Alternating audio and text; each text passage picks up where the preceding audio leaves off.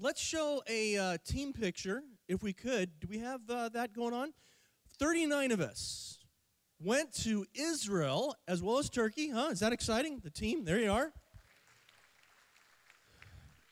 And this is a representative of our Home Builders Ministry, and we're taking that picture for you, just saying hello. And right behind, we're standing on the Mount of Olives right here, just so you kind of get a sense. That's Jerusalem right behind us. You're looking at the Dome of the Rock, Mount Moriah, and a lot of things happened there. Abraham brought Isaac to be sacrificed right there. Remember, God said no. And later, though, Jesus was sacrificed. Beautiful picture of redemption that took place in that very site. I think, do we have another picture of the team? I'm not sure if we do. The next slide. Oh, okay, so we got a map. So a little kind of orientation, just real brief. You can see Turkey up there. Oh, that's kind of cool. If you look to the north, kind of west, that's Istanbul. Then kind of straight down on the left-hand side, little thing says Izmir. So that's where we flew into Istanbul. We then took another flight to Izmir. And Izmir was the area where we spent 5 days. And we especially toured 7 churches, the 7 churches of Asia Minor. The Apostle John was arrested around 95 A.D., actually by Domitian, and he was thrown onto an island off the coast of Turkey, about 40 miles out, called Patmos. And that's where he received the book of the Revelation that we have, the last book in the Bible. And he addressed that to the 7 churches of Asia Minor that actually the Apostle Paul, about 30 years prior to that, established. And Paul went to a place called Ephesus. You're going to see pictures of Ephesus this morning. And from that center, started bringing Christianity all to Asia Minor. And so Turkey is really kind of the cradle of the Christian church. Started certainly in Jerusalem, but expanded greatly into Turkey and then eventually into the entire Roman Empire. But we started in Turkey, then we flew down to Israel. And rather than taking you around and taking time to just show you how we traveled through Israel, you're going to hear different pictures this morning and testimonies. So last Sunday, if you were here, I think 22 or 3 of our people shared. And this morning, I think 18 or so, 15 are going to be sharing. But let me give you a scripture here, and then we're going to pray. And again, we welcome you to Home Builders. A little bit different of a Sunday. We're just all excited about what God did. And hopefully a little bit, this is planting a seed in your heart too. For you, the next time we go, we'd love to have you join us. And in 2018, Tracy and I will again lead another team. Hopefully you'll be on that, and you'll have an opportunity to go as well. Deuteronomy chapter 11, verses 11 and 12, and then we'll pray, says this about the land. They call it the Holy Land for a reason, because it's holy to God. Today it's holy to God.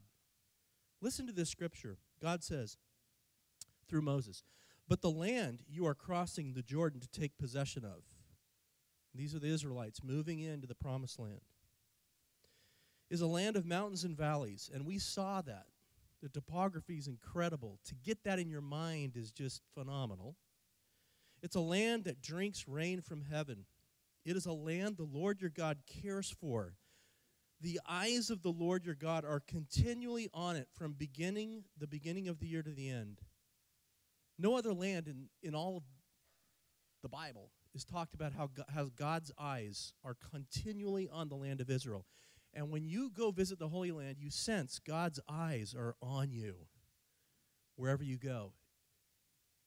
Matter of fact, right when our plane touches the land of Israel, I start to just cry. I don't know about you, how it was for you, but that was maybe one of the most emotional moments I have. As soon as you touch Israel, as a Christian, you're home. That is where the New Jerusalem, heaven proper, will be there. Jerusalem. So you're home. That's your land. As a Christian, go there. Be there. Before you die, you're going to be there for all eternity, but how cool to see the before and after. Powerful. It's absolutely life-changing, as you're going to hear this morning. Now, a lot of funny things happen, and so let me tell you a few more just fun stories about when you travel with 39 people the other 17 days. I thought this was a little ironic. We're flying into Turkey, and we're being served on the airplane turkey sandwiches. I thought that was awesome. I thought Turkish Airlines has a sense of humor. And of course, there were 39 turkeys from Neighborhood Church going there as well. The major turkey leader right here, they knew we were coming, so that was great. One early morning, I mean, we're getting up early to catch flights and everything, guys. You just got to picture it. This is a nonstop, we called it the adventure. We spent 54 hours, by the way, either on a plane or in airports. We visited or pointed out, watch this, 180 biblical sites in 17 days. I had the privilege of teaching on 180 different sites, what the Bible says. So after that, the Bible comes alive. Whenever you hear the teaching of God's Word now, even this morning with Larry, whenever, all of a sudden you're like, I've been there. And the Bible it's a whole different experience after you've been there. We walked an average of 4.5 miles a day seeing these sites. Incredible. So anyway, early in the morning, I wake up. I can't even remember what time it is, and I heard this guy snoring next to me in the other room, and I'm like, so I wake up finally, I think 4 in the morning, and I'm like, Trace, I go, did you hear that guy snoring next to us? And Tracy looks at me and she goes, Mark, that guy was you. We were so tired, man, I was waking myself up with my own snoring. Okay? I thought that was a good one. Here's another one. The streets of Ephesus. Right now you're looking at this down the street of Ephesus, and I'm going to point out something later to you guys. But we're down there where that crowd is, okay? And we're standing on our feet for a long time. And so stand up, Nina, stand up. So I'm with my wife, and so I kind of snuggle up next to my wife. I'm tired, and I turn to her, and I go, into her ear, I go, hey, babe, you want to get out of here? And then I look at her, and it's not my wife.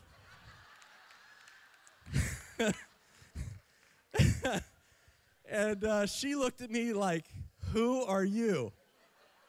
I'm just a pastor from Redwood Chapel. That's all I wanted to say. And, you have some stranger come up next to you and say, hey, babe, you want to get out of here? Man, not my most pastoral moment. Here's another good one. Susie Flory, we had such a good time with her. Okay, we're in a coffee shop right now. That's Susie Flory. She's our resident celebrity. So there are like 15 of us walking by, and I go, there's Susie Flory. She's having coffee. So I go, get your cameras out, and we run into the coffee shop and begin screaming like, it's Susie Flory! Get her autograph and pretend like she's this awesome celebrity. And cameras are flashing, and Susie is like turning beet red. And I'm like, give me a pen. And all the workers in there, they're like, who is this? They're looking to peer. I'm like, give me a pen. We need your signature. Do you have nothing to write on? So I threw my shirt up. I'm like, sign my chest. And that was an ugly part of the moment as well. And Susie, once she saw this, she really turned red. That was disgusting, So anyway, one more quick story. So I was trying to tell Darlene where Ben Yehuda was, okay? Ben Yehuda, I studied in Israel for like 3 weeks in 1985 I went there. And we'd always party at Ben Yehuda. After, a long study, we'd go there, and it's just a fun street with all these. Anyway, long story, let's find Ben Yehuda. So I'm leading a group of, 15, 20 of us trying to find Ben Yehuda. Can't find it for nothing. Finally, we find this ice cream parlor, and we're just having ice cream. And I'm like, I know Ben Yehuda's around here. So I see the manager. He walks out, and I'm like, tapped him on his shoulder, Jewish guy, and I go, hey, where's Ben Yehuda? I know Ben Yehuda Street. I used to come here a long time, and he looks at me, he's like, are you serious? And he points up, and 5 feet away from me is that sign. Ben Yehuda. And I was just testing Darlene to see if she could read. Anyway, some of the fun things that happened, you guys. Let's pray. Lord Jesus, it's great to be back. Thank you, God, for the joy there is in just being a Christ follower and walking in the steps of the Apostle Paul in Turkey, and then walking in the steps of Jesus, Lord, in Israel. And I pray this morning, Lord, that we'd sense that you would walk close to our lives as we share stories and moments where you touched our lives, pictures. If I have some time, can't wait to just spill out later. show a lot of pictures as well, give a little mini tour of what we experienced. But Lord, through it all, I just pray that we'd hear your voice and that you would encourage each one here. And it is life-changing to have an experience like this. It's a privilege. And Lord, I pray that this privilege would be granted to many people 4 years from today. They'd put it on their calendar. It would be added to their bucket list. And they'd have an experience to walk where the Apostle Paul and John and others walked, and especially you, Jesus. So be in our time, we ask. And everyone said? Mr. Rick McKinney, Mr. On the Camera, come on down. You're kicking us off. Did you know that, Rick? You're just smiling, looking at me like I have no idea.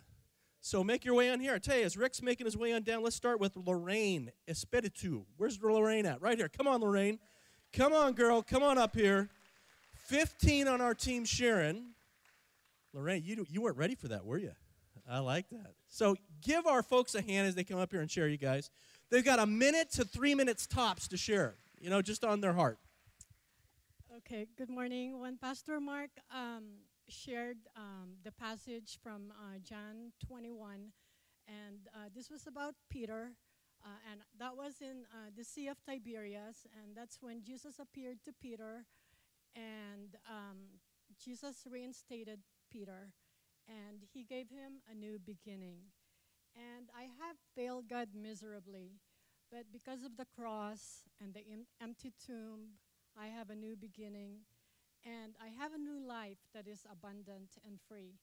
And I'd like to share two passages from the Bible, and it's from, the first one is Ezekiel chapter 36, verses 26 and 27, and it says, I will give you a new heart and put a new spirit in you. I will remove from you your heart of stone and give you a heart of flesh. And I will put my spirit in you and move you to follow my decrees and be careful to keep my laws. And the second is from Philippians chapter 1, verse 6. And it says, being confident of this, that he who began a good work in you will carry it on to completion until the day of Jesus Christ. Thank you. Thank you, Lorraine. All right. Appreciate that. Rick, where you at? Rick McKinney. Rick McKinney. Where you at, Rick? You were making your way on down here. Where's your dad at, Jessica? Come on, Rick. We need you, buddy. How you doing, Jess? Everyone turn around and wave at Jessica by the camera over there. She's going to share a little bit later. Jessica, Rick's daughter, she's amazing. Rick, Jessica, how are we looking in the camera? Are we doing all right? Okay. How does your dad look now? Are you ready to honor him? We talked about that this morning. Did you like that, what Larry was saying about, is she honoring you? She does. Okay, that's good. A little uncomfortable right now, right? Okay. Bring it. Do we have a picture? Yeah, okay. That was a life dream. To be able to be rebaptized, to be able to share with the people that were with us, that my faith has grown to a new level from 1958 when I was at Billy Graham Crusade and got baptized there shortly after. But now I feel that my walk with the Lord is worthy of being baptized in the place where he was baptized. And it was so special. In Matthew 3, 13 to 17, tells a story about Jesus coming from Nazareth down to Jordan to be baptized. It was just so special. There was many special moments, but that was it. Thank you, man. Thanks, Rick. Wow. The biggest storm that Israel had in 100 years happened the day before we had our baptismal service. That's why, in May, that's why the Jordan is so right there. We call it being baptized in chocolate. Normally, it's not that color. It's beautiful, so it's clear. But, Rick, thank you for sharing that, buddy. Do appreciate that. All right, we've got, let's see, Kathy Weiss. Kathy, are you here? Kathy here? No, she's still in the Jordan River. We left her there. No. Okay, Jessica McKinney. Jessica, come on down here. Janet, are you here as well? Janet McKinney? Janet? There, why don't you come up, Janet, as Jessica's making her way on down here. That would be great. Awesome. Give Janet a round of applause.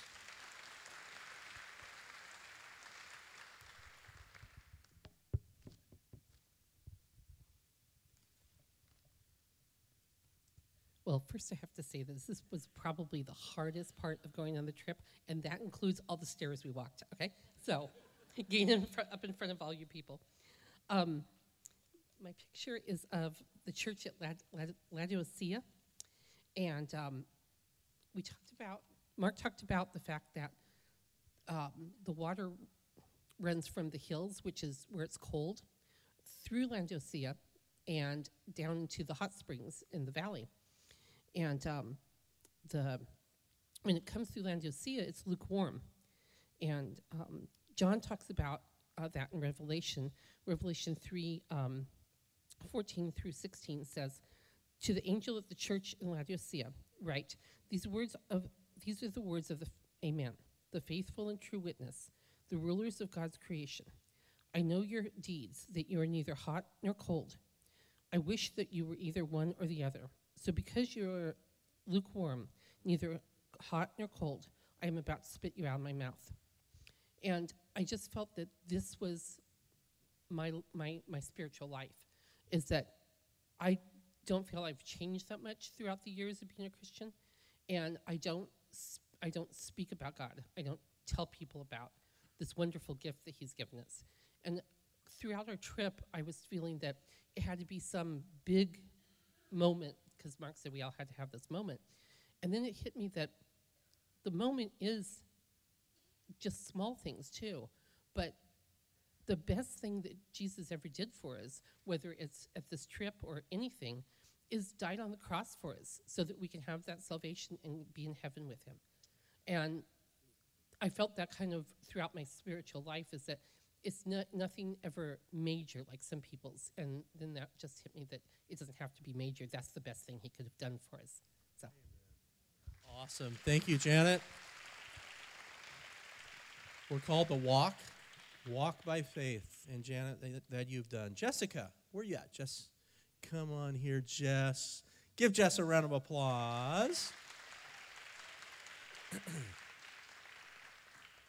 I had a lot of fun with Jessica. She jumped out to me all the way on a body of water. Remember that? We won't talk about that. She didn't fall, but it showed a lot of faith. I'm never going to forget that moment, Jessica. Aren't you glad I caught you?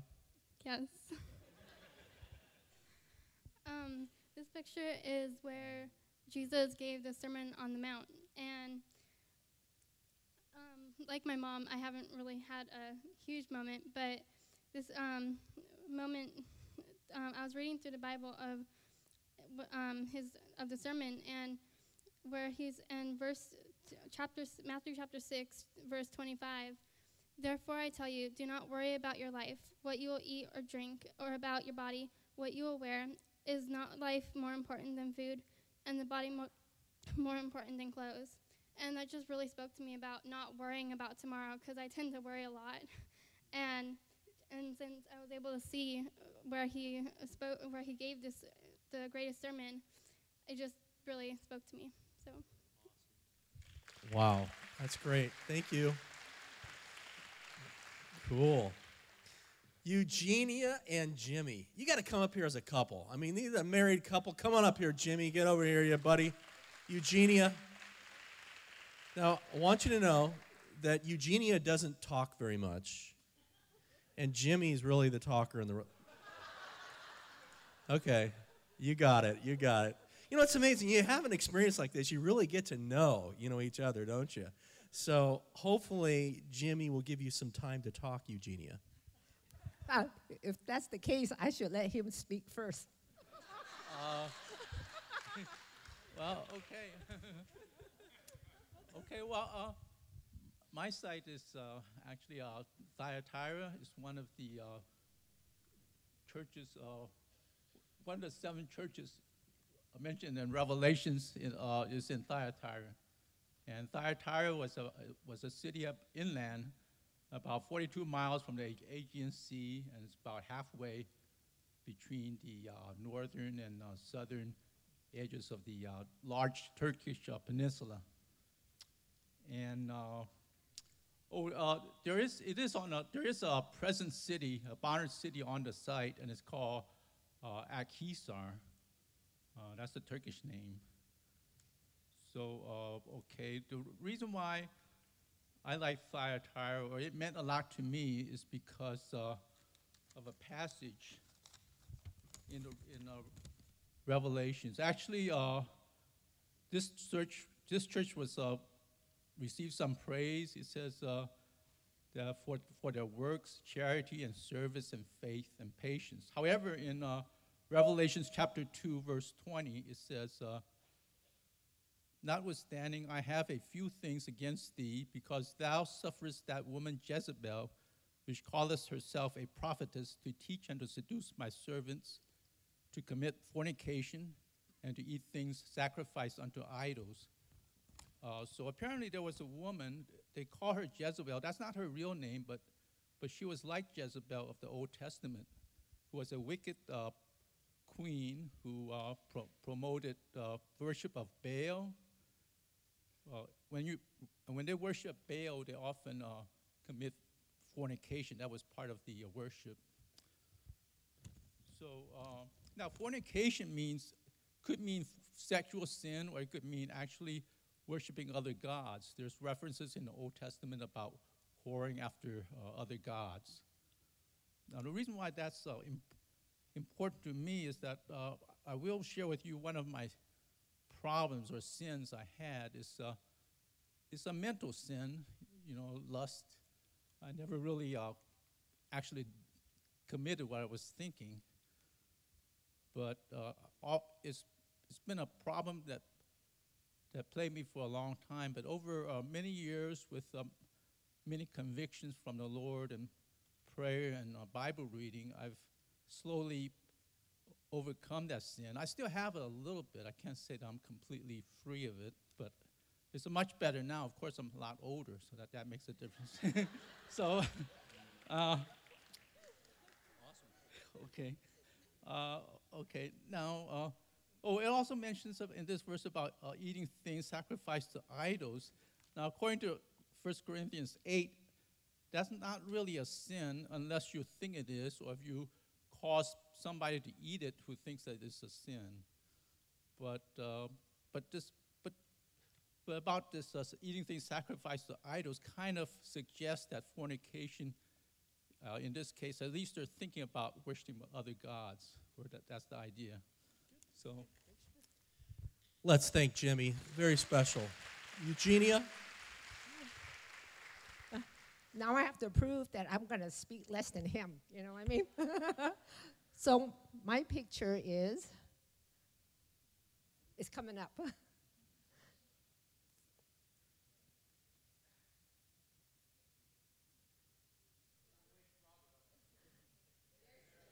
Oh, okay. There were very many special moments during the time of our trip. One of the moments that spoke to me is around the Dead Sea. And those are for two reasons. One is the mud bath. I'm going to tell you about that. The other is about the Dead Sea Scroll. Here, when we look at the Dead Sea, it is located on the western bank, Israel and Jordan.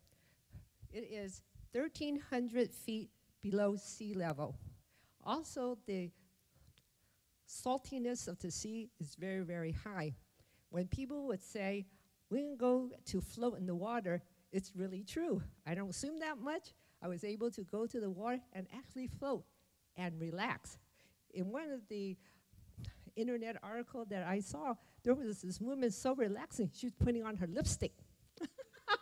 Could you believe that? So after we got out from the water, we went to the mud.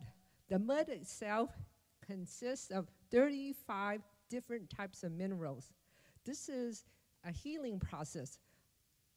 For one thing, I had a little scab on my skin.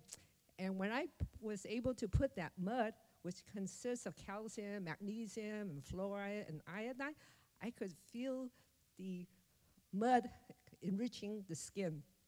The other thing surrounding around the Dead Sea is that the pollution level is very low. the allergen level is very low, but very high in oxygen. So people who have respiratory disease can also benefit from the mud. So we were lathering on this mud, and here's a picture of our mud. Now, if you wanted to extend it, you can have your skin sunbathe a little bit longer and then wash it off. But I tell you, after you wash it off, my skin felt like baby soft. I go, Jimmy, feel it. The second reason why the Dead Sea area appealed to me is because a mile from there in the city of Jericho is the discovery of the Dead Sea Scroll. This happened during the 3rd and 2nd century. It's been in these caves for over 6 decades. When it was discovered in the 1940s and 50s, this was a priceless archaeological find. So what Bible verse that I want to share with you is from Genesis 14:3. All of these allies came in the valley of Shittim, which is the sea salt, which is the Dead Sea. Wow, thank you. All right. We've got another couple here. Jerry and Jeannie, come on up here. The Sartons, let's give them a round of applause. Awesome.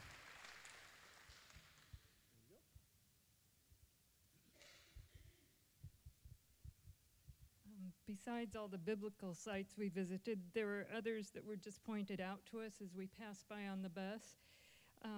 Mark had someone read from Judges 7 as we were in the Galilee area, and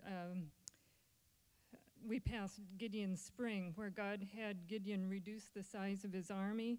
And in verse 2, God says that this was in order that Israel may not boast against me, that her own strength has saved her. And this reminded me that I don't have to be strong, because in my weakness, God will get the glory for what he does in my life.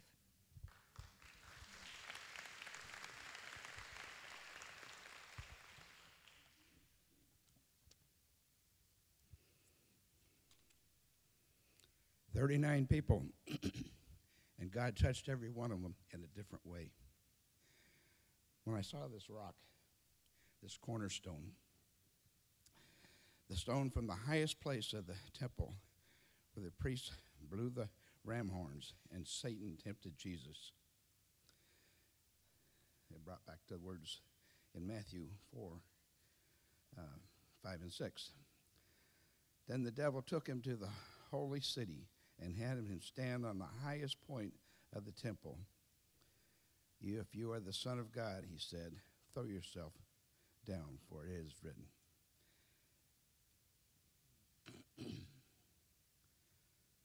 Sometimes you have to listen for God's whispers. Even the stones and the cornerstones cry out to validate God's word. Every place we went, it validated God's word, his truth. Thank you. Thanks, buddy. All right. Hey, baby, you want to come up here? Mark. Well, this was my 3rd trip to Israel, and every single time I've gone to Israel, I've taken copious notes and tried to recall and just a real student. And this time, I just didn't want to drink from the fire hose, because it's a lot of information that you're getting. And so my picture is also on the same place where Lorraine's picture was. It was at the beach where Jesus said, "Peter, do you love me? Then feed my sheep," 3 times, to match the 3 times that Peter had denied Jesus. But that beach also had 3 huge, heart stones on it. It was beautiful, and it gave me the idea to find a heart-shaped stone off of that beach. So as Mark was talking and reading that scripture, I'm looking all over the place for a heart-shaped stone, and I found one. I found a heart-shaped stone, and that's in my hand right there, and I have it this morning.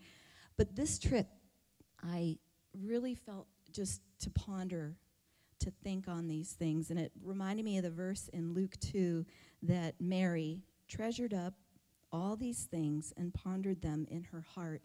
And that's what I did throughout the trip. I would see the just the horizon, the top of the mountains on the other side of the Sea of Galilee, and realize I may not be at the same water level as it was back in Jesus' day, but guess what? He saw those same outline of the hills, the mountains that surround the Sea of Galilee, stones that we walked on, that I knew that's where Jesus walked on, and may have looked at those very street cobblestones. Just different on the Mount, the Sermon on the Mount, and walking down a path that brought us down to the sea, and thinking, Jesus saw this very scene, and I'm seeing, and just, it was more of that, treasuring and pondering this trip was for me, so it was real special. Thank you. You bet. You want to get out of here right now, baby? You're all right? Okay. Nina, come on up here. Nina Filler, give her a round of applause.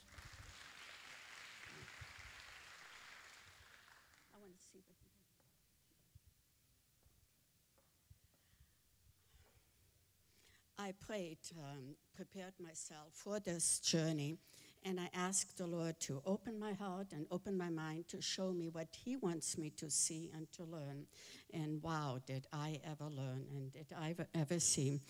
The first image that I remember, which must have been about half an hour after we were picked up and left the airport on our way to our hotel, is this. And it is these are the ruins of St. John, and you see on the in the corner there the crescent moon, and the Lord was showing me, and at that moment, Job 19, Job was telling his friends, but I know, no matter what you're telling me, I know that my Redeemer lives.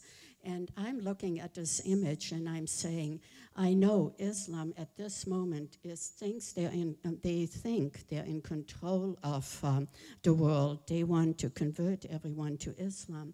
But my Savior is alive and well, and He will ultimately win. And so that was my first image. And as we went on in days, and I thought to myself, what other image is God showing me? But it seems like every day, many times, there are things that He was showing me and teaching me and what have you. And I just couldn't single out one moment. There were so many. And one of the things that also made a great impact on me, and that was in Turkey, seeing where Paul, who was obedient to the Lord at his physical and emotional, in many ways, the many difficulties and tribulations he went through, he was willing to go out and witness and tell the Gentiles about the love of God, about the future that is ahead of them. And I find myself saying, Lord, I am so shy and I'm so hesitant to tell of your love. Give me the courage and give me the boldness to do so. Really great. Rita. This is the first time I've ever seen Rita without her, laptop, or I should say she took pictures everywhere. Give Rita a hand again.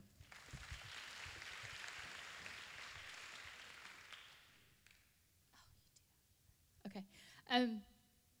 Probably about 5 years ago, I prayed to the Lord that He would have the Bible come alive. And He did that on this trip. Just in my devotions this week alone, blessed me with places that we went to, and my prayer was on the trip with drinking from the fire hose was I would remember some of the stuff while reading the Bible. So this picture was the best picture I could use to represent one of the things that stood out to me. Our guide explained the wilderness. When Jesus was in the wilderness and then the Israelites were in the wilderness. And I always had an idea that it was like, a desert with a cactus here and a iguana or lizard or something running around, that there was something there. And the way he described that was that when God puts us in a wilderness, that it's barren. There's nothing there. That makes sense why the Israelites wanted to gather the manna and hide it and keep it. And it's just amazing how when you can look at it kind of like in the background part of that, to where it's barren, there's nothing. And God puts us in those places so that we can only call on Him. And I'm thankful for those places, because those are where you find the Lord. And just another little thing, that I'm so glad that you got the Samaritan Road in there, because this is where the Good Samaritan went down the road. And I saw a true servant on our trip, and that was David Gallagher. And praise the Lord, he was there when people needed their suitcases helped with. He helped us off the bus. He kept us informed, and he was our shepherd at the end of the pack to make sure that we didn't go astray. Thank you, David. All right. I got a great picture, David Gallagher, coming up of you at the end. Do not show it now, Robert. At the very end, you just hang on. Wait for it. Wait for it. It's coming. Tom Fleming, come on up here. Come up with your awesome wife, Marianne, as well. Come on up, Marianne. This dear couple.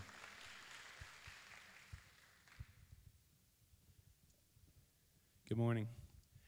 I hope I do better with this than earlier when remembering my family's names.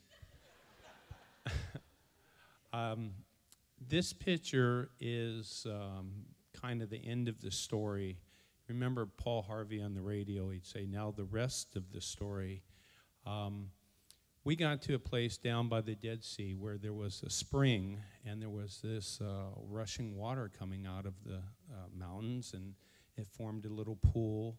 And it was a very hot day, and we were all tired still, and we all made our way down to this pool. And I thought I would be the adventuresome type and take my shoes off and my socks off and kind of wade around in the pool and flip around a little bit. And I thought I was doing pretty good. And as I was standing there thinking I was doing good, Pastor's son Luke pushed past the crowd of us adventuresome people with their little toes in the water and just went right over to this waterfall and just like this. Well, you know, I didn't think too much of that because Luke, he proved that there was not a body of water that he was not willing to jump into on this trip. And so, you know, that was fine. It was okay. He's a young guy. That's fine. And then pretty soon a couple more people pushed through the crowd, and you know, I started getting a little uneasy about my position in the situation here. You know, we had Daniel Aquino here, just making me look bad all the time because, and Daniel comes waltzing through the water, and then, oh, it's refreshing, you know, and then that was bad enough, and then finally, two girls, Rita and Susie, just went over there, and they're like hanging out in this waterfall, and everybody's flashing pictures and so forth, and I'm just over. I'm grumbling. I'm not happy. I'm not happy with myself. I'm not liking the whole situation. And everybody's snapping their pictures, and they go, and now I have a dilemma on my hands because I'm thinking, man. And all of a sudden, this kind of whisper, the Holy Spirit or something, I think it was Holy Spirit kind of in my ear saying, is this how you're going to live your life? Are you always going to be on the fringe? Are you never going to get in all the way? And I just stood up and I said, I've had enough. And I walked out, and everybody kind of went on their way, but I was doing it for me, not for anybody else or pictures or whatever. And I just I was tentatively went over, and then, I'm in all the way. And my scripture that kind of came to my mind at that moment is John 10:10. This thief comes to steal, kill, and destroy. But I have come that they may have life and have it to the fullest. And man, that just came right back to me, flooding back. And I said, yeah, I want to have it to the fullest. And not just dive in the water here, but I felt that's how I handle my relationship with God too. I'm happy sitting on the fringe with my little toes in the water, and I see other people pushing past me and jumping in, but no more. That's it.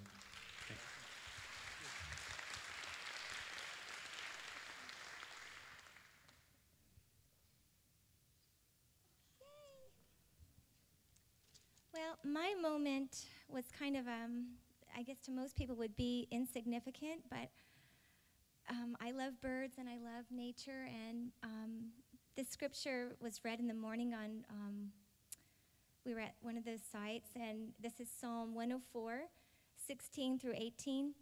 The trees of the Lord are well watered, the cedars of Lebanon that he planted. There the birds make their nest. The stork has its home in the pine trees. The high mountains belong to the wild goats. The crags are a refuge for the conies. And what you're looking at here is a picture of a stork. And when we were in Turkey, this was in the middle of the town, they had two like ruins or pillars that went up, and on both of these pillars were storks nesting. And then the other picture is a picture of what we learned was a coney, which is another name for that is hyrax or rock badger. And what was so special about this passage was this was read in the morning. And those kind of details with animals, and especially birds, because I love birds, stuck in my mind. And then in the afternoon, we saw these little brown creatures, and we said to George, our tour guide, what are those? And he said, well, those are the conies, what we read this morning in Psalm 104. And I just was so moved by that. I thought, God, in his infinite wisdom, he puts these special little details. And even though this wasn't so significant, it was huge to me because it made the Bible come alive, that here I was in the very place where these little creatures that God mentioned in his word were right here. So it was really right on. Thank you. And now, ladies and gentlemen, the celebrity in our midst, Susie Flory. Get your cameras out, ladies and gentlemen. Come on, get on your feet. No, I'll be mellow and just Mark here. I'm trying to be under control. Keep your shirt on, Mark.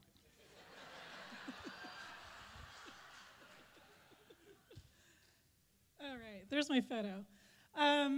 Marianne, I love birds too. I love birds. And also, I found out there was another bird watcher on the trip, and that was Connie.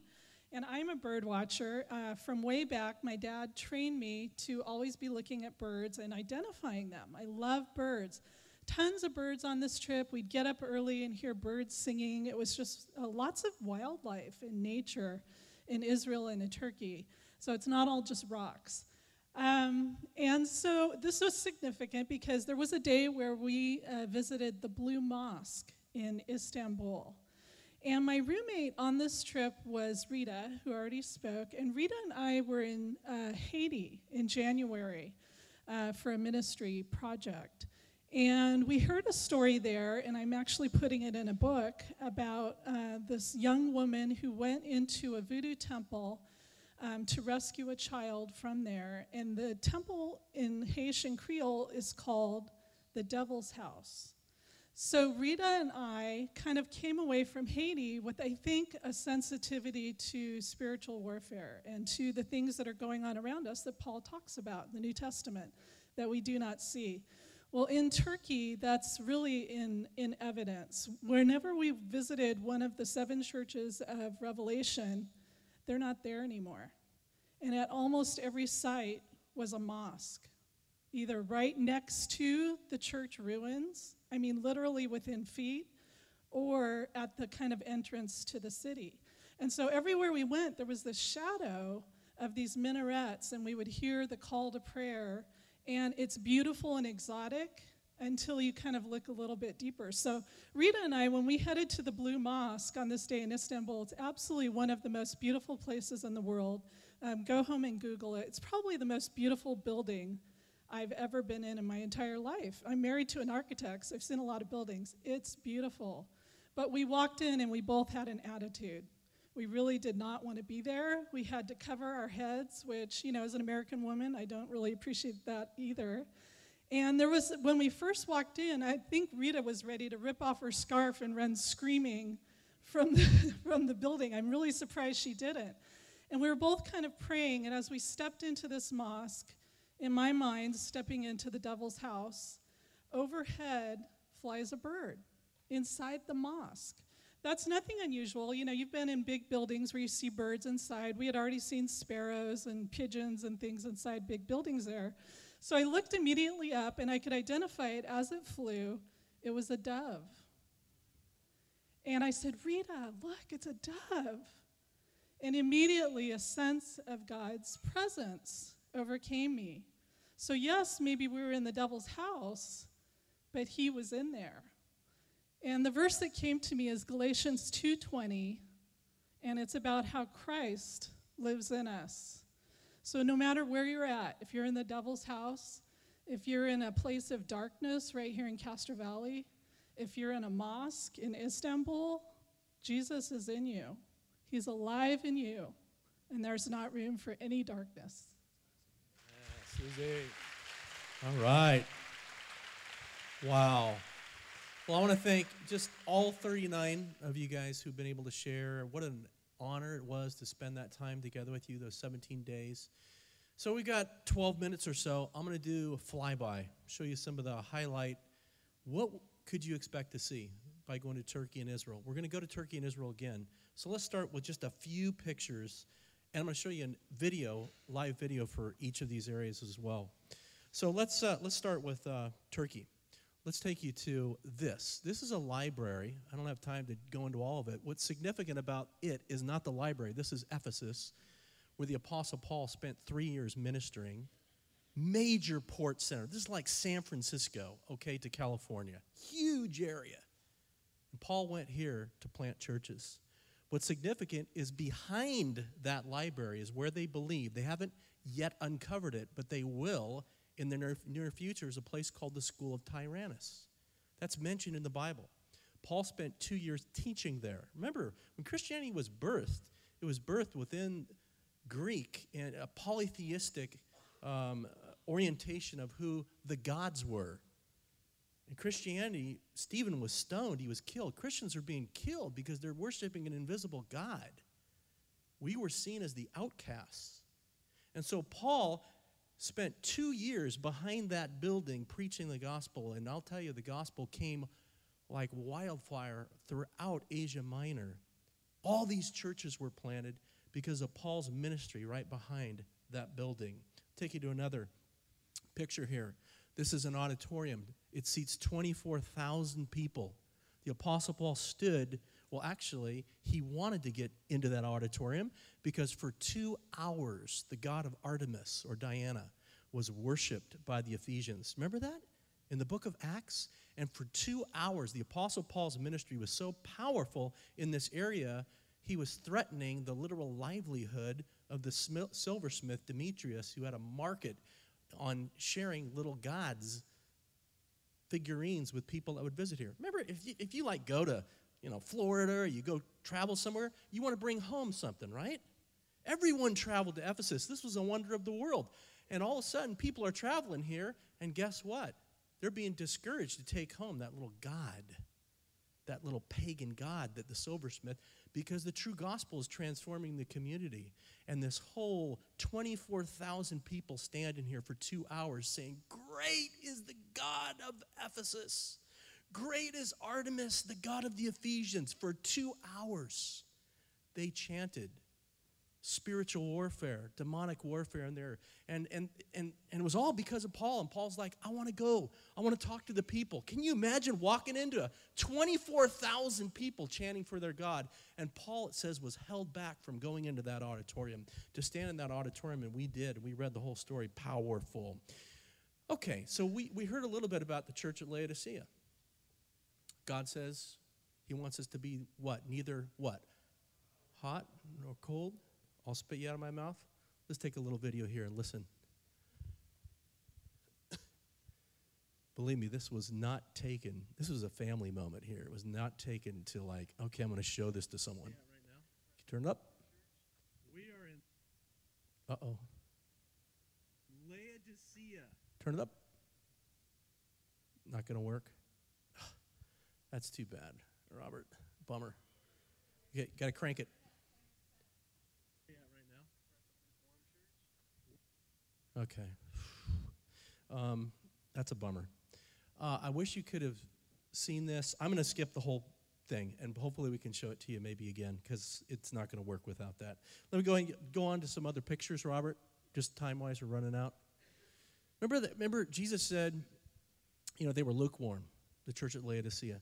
That's the aqueduct that would bring water into this town, a very huge town. But by the time it got there, the water was lukewarm. So a guest who's not accustomed to that city would come in there and grab some water, and he'd spit it out. And Jesus was saying, a Christian or someone who's just apathetic and indifferent is like that lukewarm water. There's another picture here. Let's go to Pergamum. This is just an epic picture. Luke and I, we were not supposed to have stood there. I was not submitting to the authorities at that point. Glad I didn't get arrested. Let's go to another picture. This guy is from Thyatira. And why am I showing it to you? Because Thyatira was 100,000 people. Is that it, guys? Do you remember? 100,000? And this guy came up to us incognito and shared that he is the only Christian in all of Thyatira. I was like, he's like, he goes, I've been praying to meet another Christian for 4 years. And you guys came, and he was so excited about meeting us. And I said, you're the only, I go, there's no other Christians in this town? No. And I said, brother, I want to pray for you. His name's Gurka, Gurka. And so I shook his hand. With our eyes open, I prayed a prayer blessing over this man. Pray for Gurka. Ahmet, picture of Ahmet. This is our guide, Muslim. At the end of our time together, it was pretty powerful. I'll tell this story just because I think there's power in prayer. Just remember his face. He was touched by our group, who obviously loves Jesus. And I asked him at the end of our trip, I said, Ahmet, I said, who is Allah to you? As you pray to Allah, who is Allah to you? And he said, well, I just try to be a good man. I do good to my fellow. I go, no. That's not my question. I'm just curious. When you pray to Allah, because you pray, right, 3-4 times a day, who do you pray to? Who is he to you? He goes, I don't understand what you mean. And I said, well, let me explain. I go, when I pray to Jesus, he's my Savior, he's my Lord, he's my life, he's my wisdom, he's my guidance, he's my joy, he's my praise, he's my all in all. He's everything. I love him, I praise him, I worship him. He's my Savior, my Heavenly Father, And he looked at me and he said, Islam is in a great need for a reformation. Which he was saying, I am in need of a reformation. It was a way to humble himself by admitting that there's emptiness, darkness in his heart. Be praying for Ahmet. Let me take you to Israel. A few pictures here. The Apostle Paul going to that's at the sea, the Mediterranean Sea is behind us. Next one. This is in a theater where the Apostle Paul gave a testimony before King Agrippa. Powerful. And the king cried out to Paul, Paul, you're out of your mind. And Paul said, I'm not out of my mind, most excellent Agrippa. He goes, as a matter of fact, I want all of you who are in this auditorium to become Christians, to become just like I am, except without chains. You talk about a bold statement. Incredible. Next one. Picture, that's the Armageddon. That's the Valley of Megiddo. You're standing literally right below us is where Elijah slew the 450 prophets of Baal. And then, well, actually, they had the battle, remember? The big challenge, whose God is bigger, and they, all of a sudden by fire, God licked up the offering. 450 prophets were dancing. Then Elisha took him down. Do you see that little green strip? That's the Kishon Valley, where literally he slew him right there. And I just found it very fascinating that is where history, as we know it on earth, will end, right there in that valley. All the nations will gather together for the great day of Armageddon. And we have a picture of what God is going to do, his judgment on sinful mankind at the end of the age. I preach a series called The End. If you're curious about it, go pick it up and learn the 10 most important things that need to happen before the end. The world will end. If there's one thing the Bible prophesies, this world's going to end, and it's going to end there. Wow. What else? Next picture. Mount Arbel. This oversees the Sea of looks over the Sea of Galilee. We read the Great Commission here. This is where I feel, in my mind's eye, Jesus told the disciples, go there into all the world and preach the gospel to all nations. Right from up there. Because that's where Jesus' ministry was all around. Jacob's well. Remember, Samaritan woman? The well is there. That's the well that Jesus drew water from. That's the exact well. Next slide. What's that? That's Jericho. That is the wall, the foundation of the wall that still exists right now, Old Testament Jericho, where the wall came tumbling down. Remember? Joshua 6. Next picture. This is the top of Masada. I don't know if you can see out. Can you see far on the horizon, that little outcropping? It looks like a road. That's actually the Dead Sea is lowering. And you know what the Bible prophesies? Is that 3.5 years into the Great Tribulation, Israel's going to be greatly persecuted, and God is going to protect them 3.5 years as they flee into the desert. It's often been thought, how are they going to get into the desert when the Dead Sea's there? Guess what? God providentially, the sea is lowering, and there is a road now to get you right where God's people need to be. These are the things you see when you're there, and it just blows your mind away. Here's Ein Gedi, Susie and Rita. They didn't want to be baptized in the Jordan. The Jordan was too dirty, so they were just like, we're going to do it on our own. Celebrities, I don't know. What's Ein Gedi is where David, remember David, he spared Saul, cutting off his robe right there. That's it. That's the mud at the Dead Sea. That's awesome. Next slide. We showed you the Jericho Road where the Good Samaritan. Next one. Pinnacle of the temple. I don't know if you got that. But remember, the temple was destroyed 70 A.D., right? Rome just crushed Israel. Jesus predicted not one stone will be left on another. Remember, Satan took Jesus to the pinnacle of the temple? That is the pinnacle of the temple that Tracy's touching right there. The literal stone that Jesus would have stood next to when Satan tempted him. It's there. Next one. These are the steps, literally, of the temple that Jesus taught on. Remember the woman that was brought to him, committed adultery, supposedly? Right there. Remember, Jesus was brought to the temple to be dedicated? He walked up those stairs. He taught on those literal steps that you're sitting on. It's powerful to be there. Next one. That's what David saw when he saw Bathsheba. That's the city of David, when he looked down and was tempted and did that terrible sin. Next one. There's a tunnel that these people are getting ready to walk through. It's called the Hezekiah's Tunnel. It takes you about 35 to 40 minutes to walk through, underground, pitch black. We did that, and I wanted to show you a video. Let's see if it'll work, Robert, because this video is hilarious. It's the next one. They're not one after that. This is getting ready to go into Hezekiah's Tunnel. Again, you're in water up to your knees, up to your waist, and I wanted you to see this, but I don't think it's going to work. Turn it up. Turn it up. Tunnel. I got my flashlight on my honey. Okay. We're in water right now. Oh my gosh. Tracy behind me. Oh. Luca's in front. Luca. The water is coming up to Luke's rear. Luke, how you doing? Good. Give us a word, Luke. Come on now. Turn around and look at me. Luke, I got you on video. Oh my gosh, it's freezing. What's the word, Luke? What's the word? The word is we need to keep going. The word is... Keep it together, ladies and gentlemen. I like it. Here we are. Oh my gosh. Marky. I want to let you know, it's exciting. I might help it if I put it on my face. I don't know if you can see me right now. We're in Hezekiah's Tunnel, ladies and gentlemen. There's my wife. Yeah, I can't see when you flush that in me, in Well, my look, face. it's the I whole- can't see. Yeah, but the video can see you. Turn the light. I can't see. No, Mark, turn it the other way. Is that the best wife? I got Clay Guida. She's the best. Look at that hair. Mark, I can't see when you flash it in me. I don't want to fall.